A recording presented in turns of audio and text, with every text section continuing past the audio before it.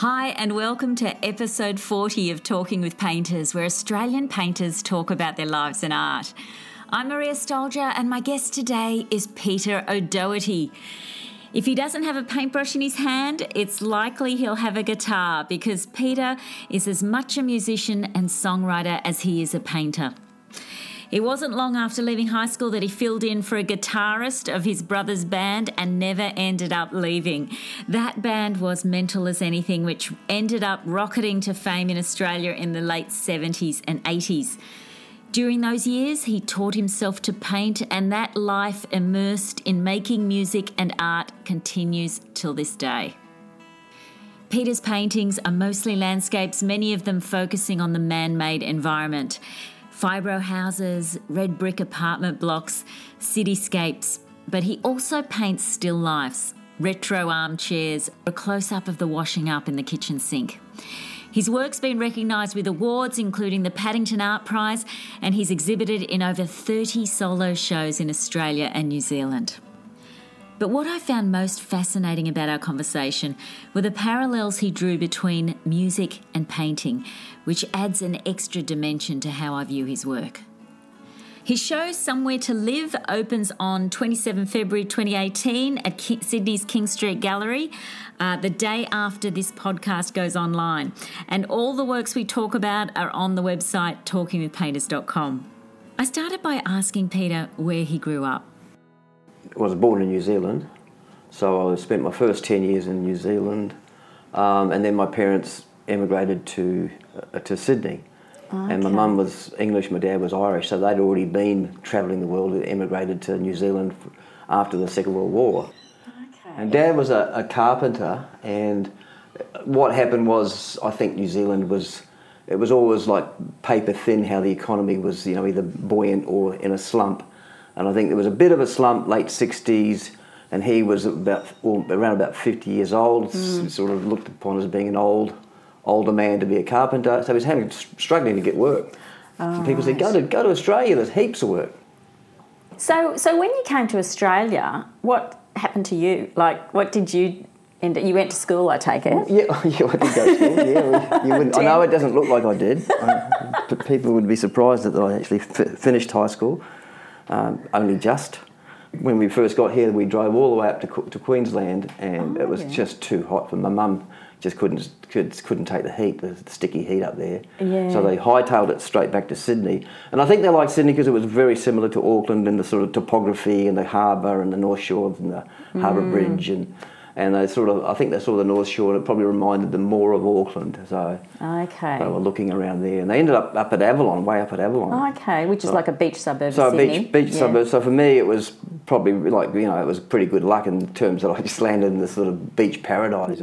I thought I'd landed in an episode of Flipper or something, I was living the dream, Oh, so it was a positive experience when you went to school and everything? Yeah, I loved it because I loved I loved just take myself into the water and swim and, and hang around on the sand dunes and I just loved all that stuff. So as far as your music goes, were you at least playing a musical instrument or something? Yeah, I was playing guitar from the age of about 13, 14 onwards. Oh, okay. And my older brother was playing guitar too, so that was sort of a model for me was, that looks good, he had electric guitar and it's like, wow, I've got to do that, I want one of those shiny guitars that are really loud, and I just thought the whole thing about rock and roll was so great, the little switch went on when I was about 13 and so that was a pretty major thing in your life. Yeah, I think so. And I got distracted with all the distractions of being a teenager and stuff that goes with that. So you say you did art at the end of high school. Yeah. Did that really grab you, or was it just something that you were? No, in a way, my interest in art and in music was sort of self-propelled, and I loved things like the Dadaists and just sort of the Surrealists and all that kind of thing, looking at that thing and reading books about them and just looking at the work. And I liked what they stood for, and in a way I was probably, thought, that's the kind of rebelling, and it was. They were very rebellious against the awful situation of the First World War and, what had happened, through that time. So, but I loved that rebellious quality to what they were go, waffling on about, and I like the work, and Yeah. I like Kurt Schwitters, collecting, rubbish off the streets and making art out of it. I like those ideas of art. So in a way, I guess it was sort of like a contrarian view, so I wasn't a great student at that stage, and I didn't really care to be, and I was just actually just enjoying the school for its social aspect, and it was a nice place up at Avalon, Barrenjoey High. It was like a real surfy school. And, yeah, right. Oh, so you were surfing at that point? Yeah, I was surfing a bit. I mean, all my mates were, most of them were all surfers, much better surfers than I ever was. But I was more of a summer surfer. So what did you do after high school? What did you decide Well, after to do? high school, I was actually playing sort of jazz. I was trying to become a jazz musician. But again, I wasn't really training for any of this. A lot of jazz musicians would have gone to the conservatorium or something and really learnt, their craft. So you mean guitar? Yeah, in guitar. So I didn't really. It was pretty much self-propelled, and my brother had shown me some chords, and I'd had some classical guitar lessons when I was about 14 for about 8 months, and so all that stuff, just all builds up. And yeah. So you were basically a musician after you I left was a school. musician, and then my brother's art school band, Mental as Anything. I used to go and see them play and come into the city and see. Yeah. But by that time, my parents had moved to Kurkle. They were always moving. At that stage, I was a bit obstinate, and I was refusing to change schools. I didn't want to go to a boys' school. I just wanted to keep going to my nice, easygoing, relaxed, school where there was the girls. Yeah, right. I thought that was good. And I didn't want to go to Manly Boys or Narrabeen Boys.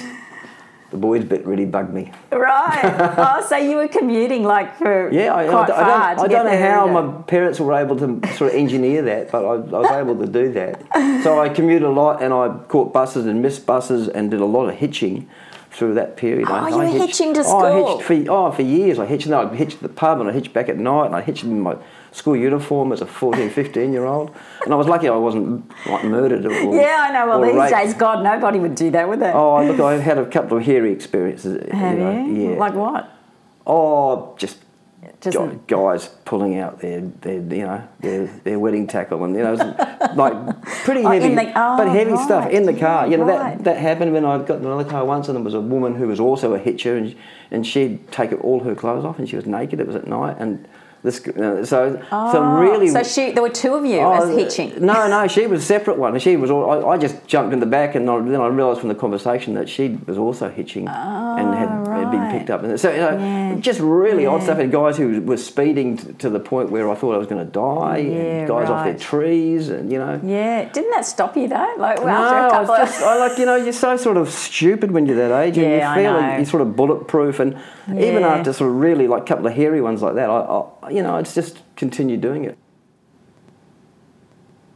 So your brother, who is Reg Mombassa, he had started the band Mental as Anything. So obviously that's right. So it was, which was a very big band in the 70s and 80s, and it wasn't though at the time of the 1976, 77 when I was just finishing high school in 76, and then the following year. They were just they didn't even have a name for when I think when I first joined. They still didn't have a name. Mm-hmm. They might have done, but it was that was kind of affixed to them after they did one gig, and they needed to have the name of the band on the poster. With other bands, and there was all these sort of bands like the Mangrove Boogie Kings and Wasted Days, and we were doing lots of gigs with those guys. So Mental as Anything was just sort of was applied.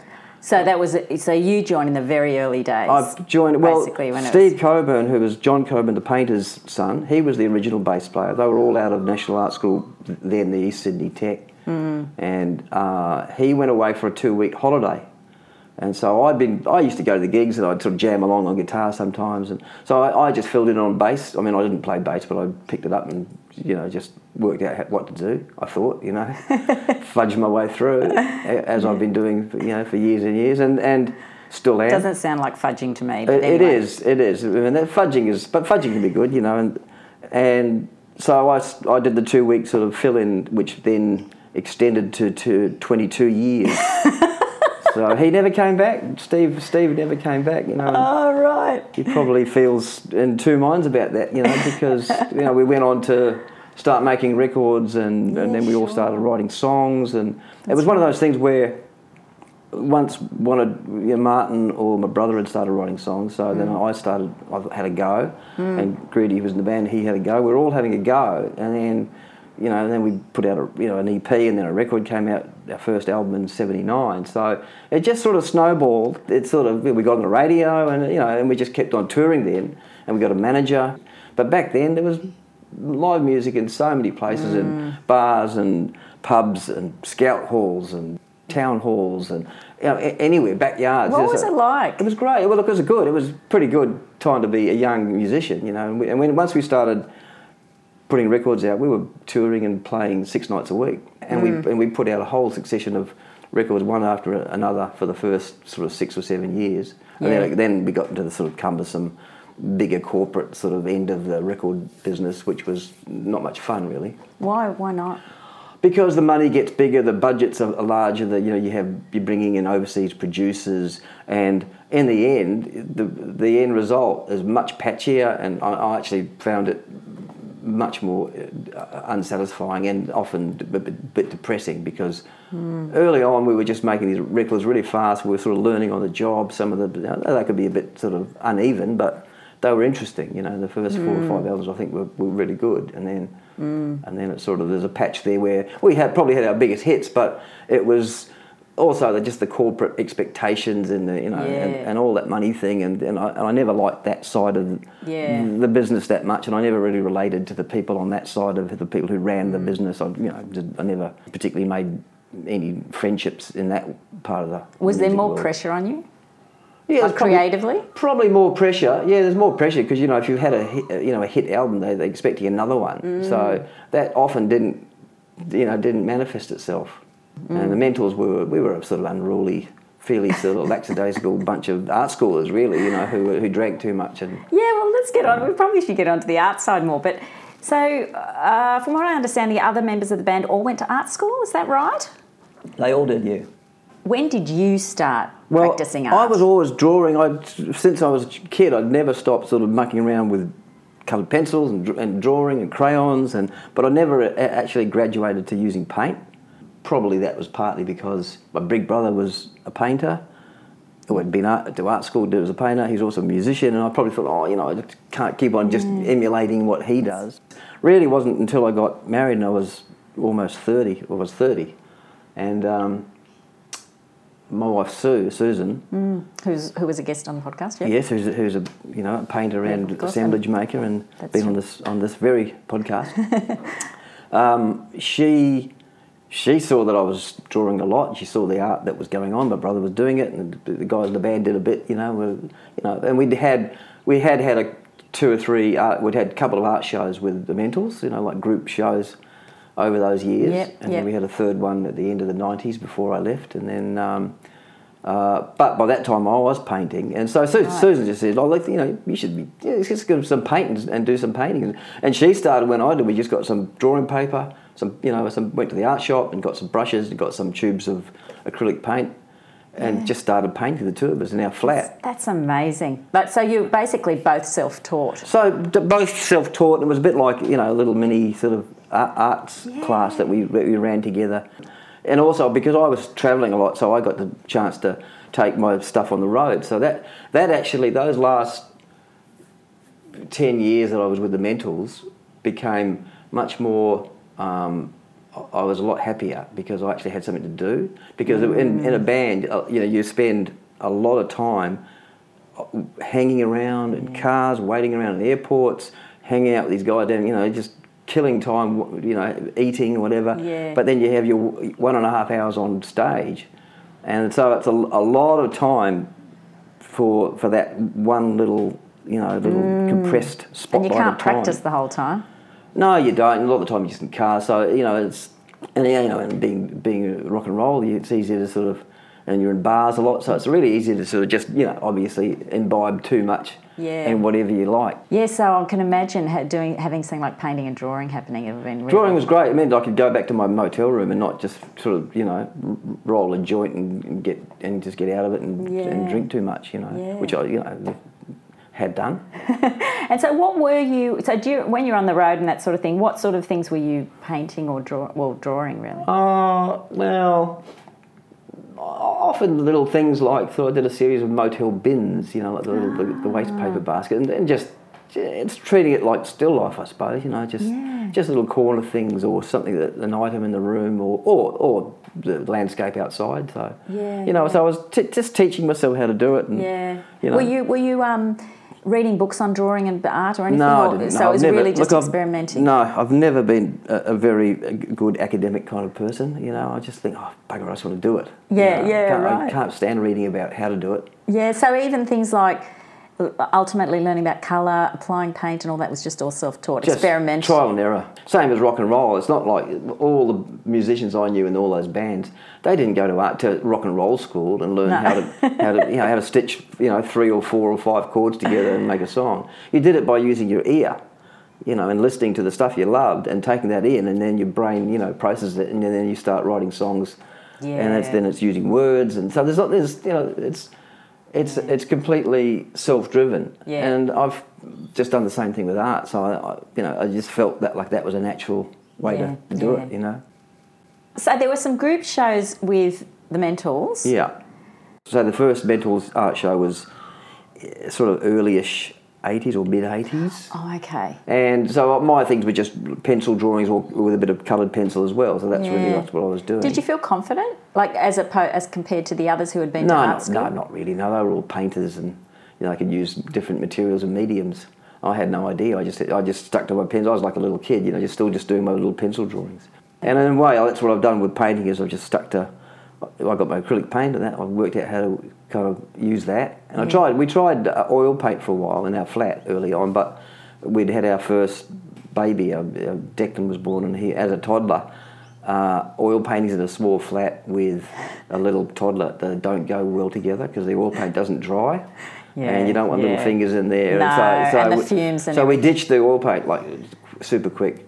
But I really like the acrylics. I love the effects you can get with acrylics. It's different to oil, but you can do lots of things with it, and you see some great indigenous art, with using acrylic, which is just incredible, magnificent. Some of that stuff. Oh yeah. Look, I think you can get more or less the same effects with oil as you can with acrylics. I think it's like any medium that you use. It's like, and I'll do the analogy with music. It's like playing an acoustic guitar or an electric guitar. It just depends on what you want to do and what you're presenting, or what type of electric guitar, or how you tune it. It's just using the means at your disposal, basically, and then making it work. And I think limitations actually are quite good, because I wasn't taught a whole smorgasbord of different ways of making art. So in a way that's probably good, so I don't get too confused. It's a bit like, like online you have a choice of lots of things, too many things, so it's really hard to focus on and just stay focused. Yeah, I totally agree. You can be distracted and waste a lot of time. And I think probably with art, there's a lot of people who can turn their hand to a few things, but it's when you see someone who's really homing in on one kind of thing with one material where you see some results happening. You really have to have something there, to show, and you can see when the work is in something that you respond to, whether it's a good painting or a good piece of music. And look, I'm not saying it has to be sophisticated or really overdone. It can be as simple as possible, but in a way, the more you do something, it gets easier to have those accidents of simplicity, which are hard to get. If you try and get them, if you're, consciously trying to make that sort of stuff happen, it often looks really clumsy or very stiff or very forced. So when you say that to have those accidents, are they sort of things that you surprise yourself with? Yeah, I think it's the thing. If you just do it all the time, that's when those accidents happen, where you're not prepared. Where did that come from? Yeah. It wasn't. And I'll keep on doing this with the music too. I'll use the music analogy. Because you pick up the guitar and you do a lot of stuff, you'll start doing things that you didn't realise you could do, and again, it doesn't have to be like it doesn't have to be some sort of incredible virtuosic sort of display. It just has to be something that can be as simple, but simplicity is really hard to get and do beautifully, and that's why, again, say with some of the indigenous artists you see. like a Rover Thomas, and it can look so simple, but it's so beautiful. Exactly. So beautiful. That's right. And that's what he did. He probably did it over and over and over. So is that simplicity is something you're striving for in your work? I think so. Or The effect of this simplicity, even if it's a fairly complicated or busy picture, you don't want it to look like it is. No, exactly. That's exactly right. You want it to feel like it just sort of is, and that there was no real effort to get there. Yeah. And as soon as you see the effort, that's a bit clumsier. I think if anybody has ever tried to copy like one of those artists that you think is really simple, Yeah. they'll know that it isn't impossible. No. Like somebody like, say, Rothko. I mean, you think, oh, yeah, that's just like a big colour. Yeah. But if you try and do that, it just doesn't work. No, he got that from doing a lot of painting. Yeah, exactly. Spending a lot of time at it, Yeah. And I think that's it, you just work your craft. And I think that really making art's it's a craft, It's like see my dad being a builder, you don't get to be a good builder by just doing it a bit. You have to do it a lot. That's you don't right. get to be a good musician just by doing it a bit. You have to do it a lot. And even if it's just writing sort of simple folk songs or country songs, you still have to do it a lot to get it to sound great, or to have something that stands out from the pack and sounds a little bit authentic or genuine or reflective of you, and your own signature. And I think that's the thing. I mean, how many times have you heard, painting is dead or rock and roll is dead? That's it's an easy cliche. How did you find? Because in '91 you started your band Dog Trumpet with your brother. How did you find that transition? Did you find that you were able to find that simplicity or that a bit better when it was you were on your own? Well, it was easier to be more artistic about it and have, because I had total control over it. I mean, being in the band was like having a 5-way marriage. You got to do a lot of compromising. Yeah, right. To make things work, and we did a lot of compromising. Because we stayed together for 22 years, the same lineup. That's amazing. That must be very rare. It's pretty rare. And look, and as soon as we left, and then the original drummer left, and there was a dispute and problems, and then there's people filling in our shoes, my shoes, my brother's shoes, and the drummer's shoes, and they've changed a few times since. And now there's only the one man standing still, the Mental. They still play, That's Greedy Smith, isn't it? That's it. It's Greedy, yeah. So. That's pretty amazing. So being in a band was all about compromise, but it's also a collaboration. It can be that and that sort of thing of you go out and you're playing live, so you have this social kind of interaction and an audience. It's great. It's a great thing. It's very dynamic and a lively thing. Do you find that that's quite a contrast to being a painter in a way? Total contrast. So when I got more into painting, I thought, this is a real relief from the rock and roll thing, always spending time with all these personalities and, having to sort of, and we're all, there's times of lots of friction at times, that's just normal.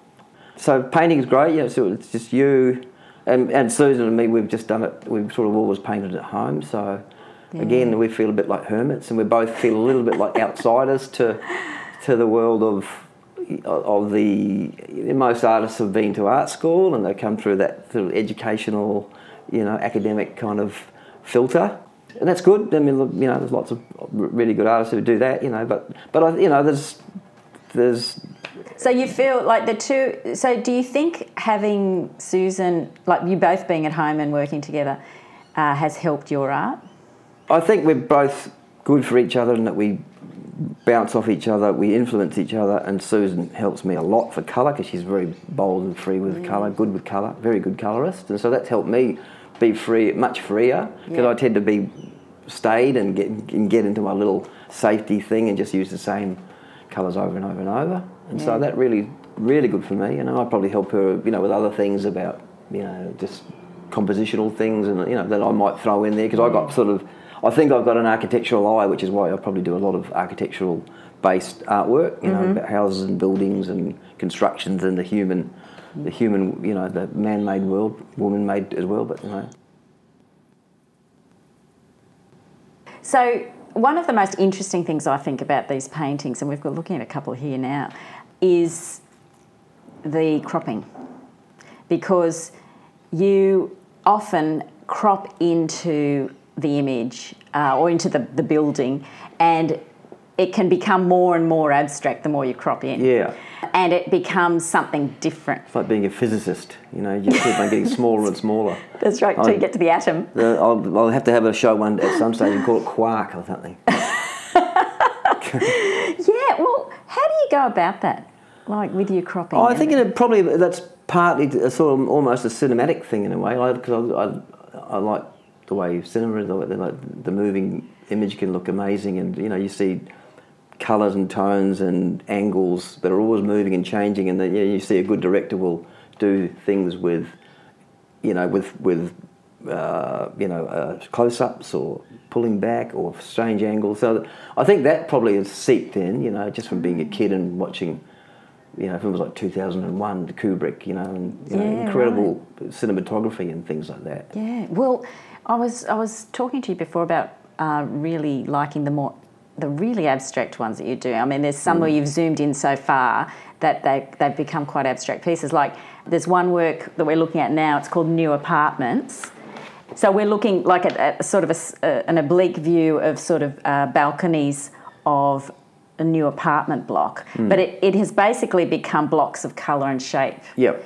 Is the idea to try and simplify it down even more? Is that what you? Well, I guess so. I'd like to take that sort of stuff more, further. And look, and I really do like, as far as influences go. I mean, I love people like back to say Paul Klee and Mondrian, who was very much reduced everything around down to just grids. But it's also probably a little bit musical too. There's something musical about the way those shapes sit together, and in their harmony and discordance, and so dissonance. Dissonance, I think, is a really interesting thing to get with both shapes and colour.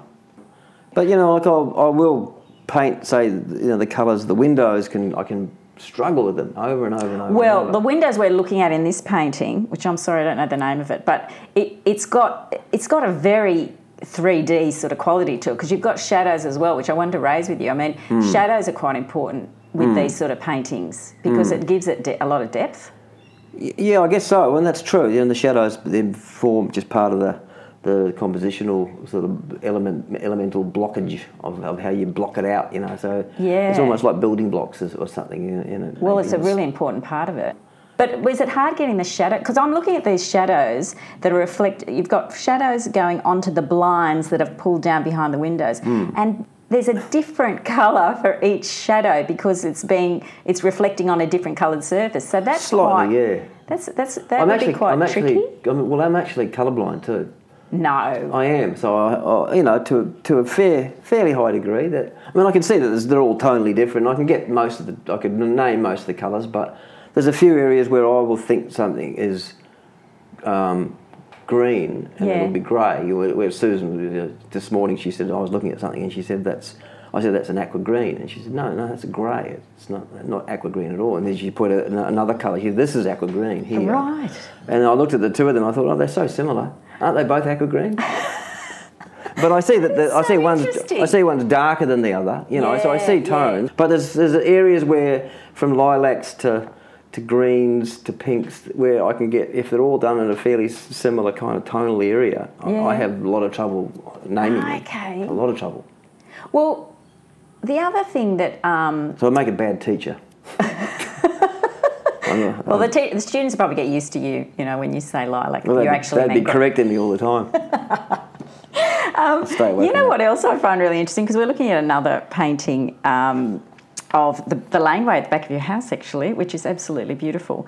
And when we're talking about composition, I really think about your negative spaces, which is really interesting. Because, like, for example, that the shadow versus the light area of the road, there's such distinct blocks of colour, and negative space. Is that something that you think about, or is that just a natural thing that sort of... Oh, no, I see that. I see that when I'm walking up that lane, and I'll be like, I really like those shadows, I like the way the sun's doing its thing at this time of the day, so... It's amazing how some things just strike you that you just want to paint them, isn't it? Yeah. Well, look, to me it's pretty simple. I'm not really doing anything complicated. It's just looking at, my little world, It's a tiny little world I live in, my back lane. And a lot of these buildings are all in the sort of, just around Sydney, it's not like... Yeah, it's a very Sydney show, this one, isn't it? It is, probably more than other ones I've done, yeah, for sure. Yeah. I get that feeling as well. I'm shrinking, my world is just going tighter and tighter in little tiny little circles, and eventually I just end up going down the plug hole. Well, I think a lot of, like most artists, draw on their personal lives, don't they, or the personal experience? Oh, I guess so. I think you have to. I mean, what else have you got? You know, who else's life are you going to do it then? I mean, look, with songwriting, for instance, I think so much of songwriting and good songwriting is about you and your world and your experience and your family history, whatever it might be that you. And I still plunder all of that to write songs. Yeah. And then you can write something that's a bit more abstracted and more sort of generically bit poetic or something. So I sort of see that there's a real parallel in doing artwork and doing paintings and just trying to get that. And, you know, and I guess it's like poetry or something. You're just trying to get things just to feel like, well, that's just it's a nice sort of rhythm that's going on there, you know. Yeah, actually, that's a good way of putting it. Actually, because when I look at that painting we're just talking about, it does have a rhythm to it. It's so true. And I think musical artists are some of my favourites, you know, talking about Paul Clay before. I mean, he was a musician too. Oh, okay. Very good musician, and right. he used to practice. I think he was a cellist. I think he might have been a cellist or a violinist. He was very good apparently, and played a lot every day. Yeah. And he did a lot of work about music, and he did it in a very kind of analytical way, and he did something astoundingly, you know, quite complicated pictures about music, you know, like based on forms of notes and melody and harmony and dissonance, all thrown into the idea of a, you know, two-dimensional picture.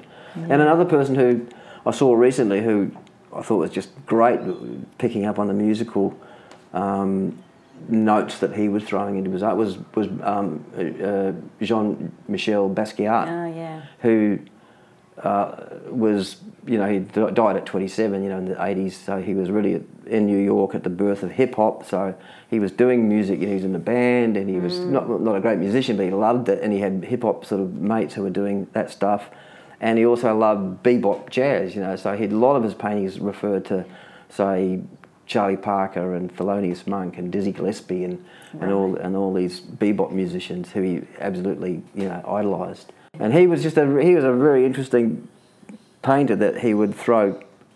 I don't think he went to art school. I think he again just sort of went off into the streets and started doing street art, you know, and then started doing stuff on whatever materials you could find, and you know, he'd paint on fridges or on bits of wood or doors or you know, and then he had success very quickly, and I think the success was what killed him. You know, it was almost like a pop star. You know, he became too popular too quickly.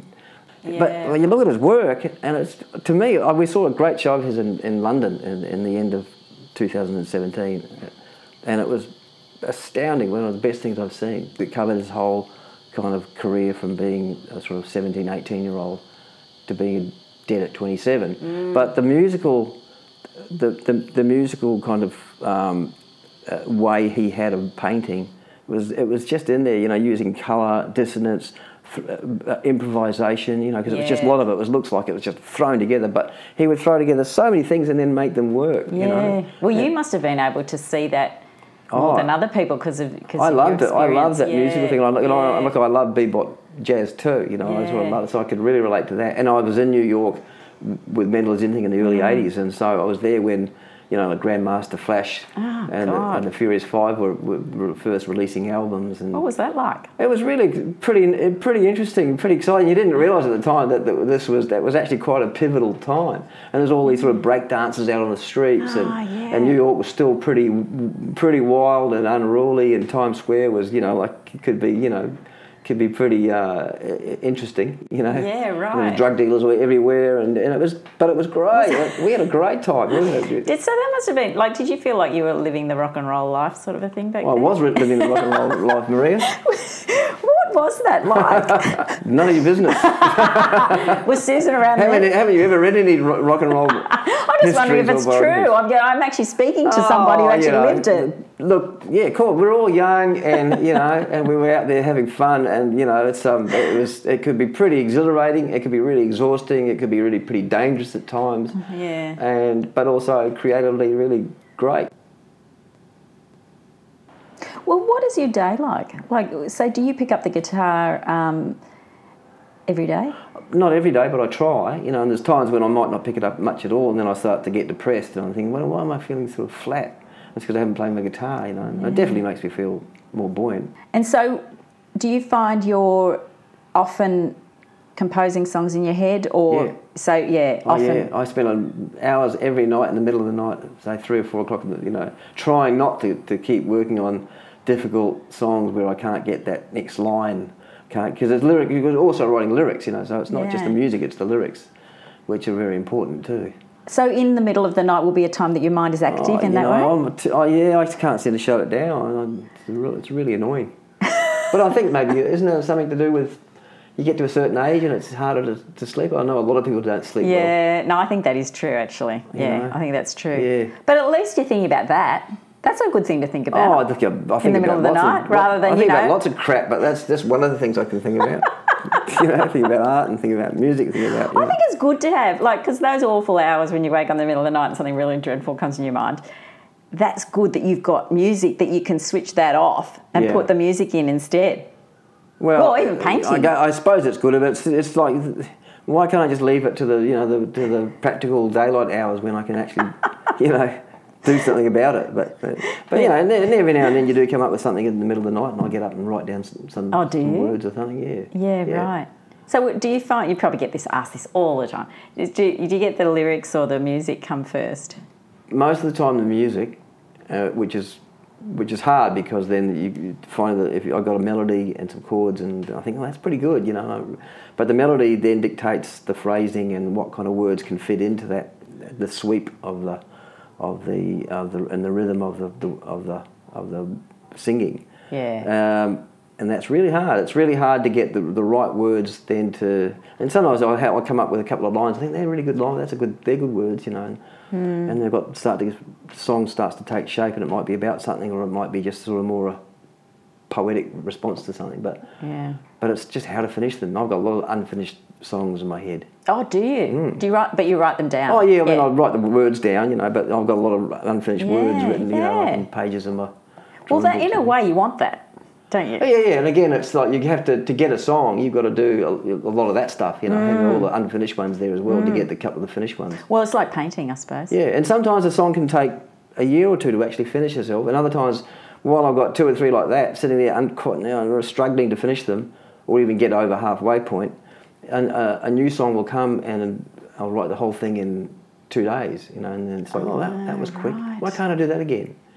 And as I say with painting, it's like, why can't I just do a successful painting? Then, well, I want to do another one in a similar kind of vein to that. And the next one may not work out nearly so easy as the first one. Isn't that funny? And that can be, and then you can struggle. I've do things sometimes where you struggle for days, and you stubbornly keep hacking away at something, thinking I've invested so much time in it, I've got to keep going. And then in the end, you're just better off to just, many a time it's just white it all out again with some primer. And I think sometimes that's better to do that. Free yourself. Yeah, exactly.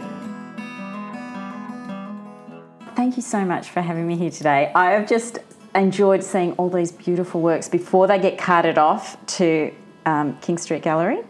And good luck with the show, which will be opening the day after this podcast goes on air. Oh, right. Well, everyone should go and see it. Well, that's good. Tight timing. Thank you. I hope you enjoyed my conversation with Peter O'Doherty, amazing musician and artist. You can also hear interviews on Talking with Painters with Susan O'Doherty and Reg Mombassa, who we mentioned in the interview. I'll also be getting a short video of Pete in his studio on the Talking with Painters YouTube channel soon, so watch out for that. I'll mention it on Instagram and Facebook and Twitter. Also, one last thing, the Australian Podcast Awards is being judged over the next few weeks, and lots of podcasters have entered, including me. And there's a popular vote section as well as a judged section.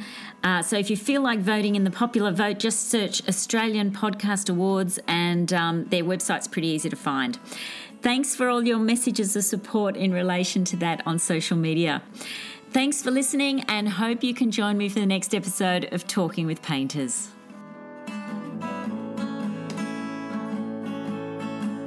There's a form to music when you're writing with, verse, chorus, bridge. You know, to break it down to this really elemental thing. And it's not like there's any formula to how you put those things together. And you may have a song that doesn't even have a chorus, but in traditional terms.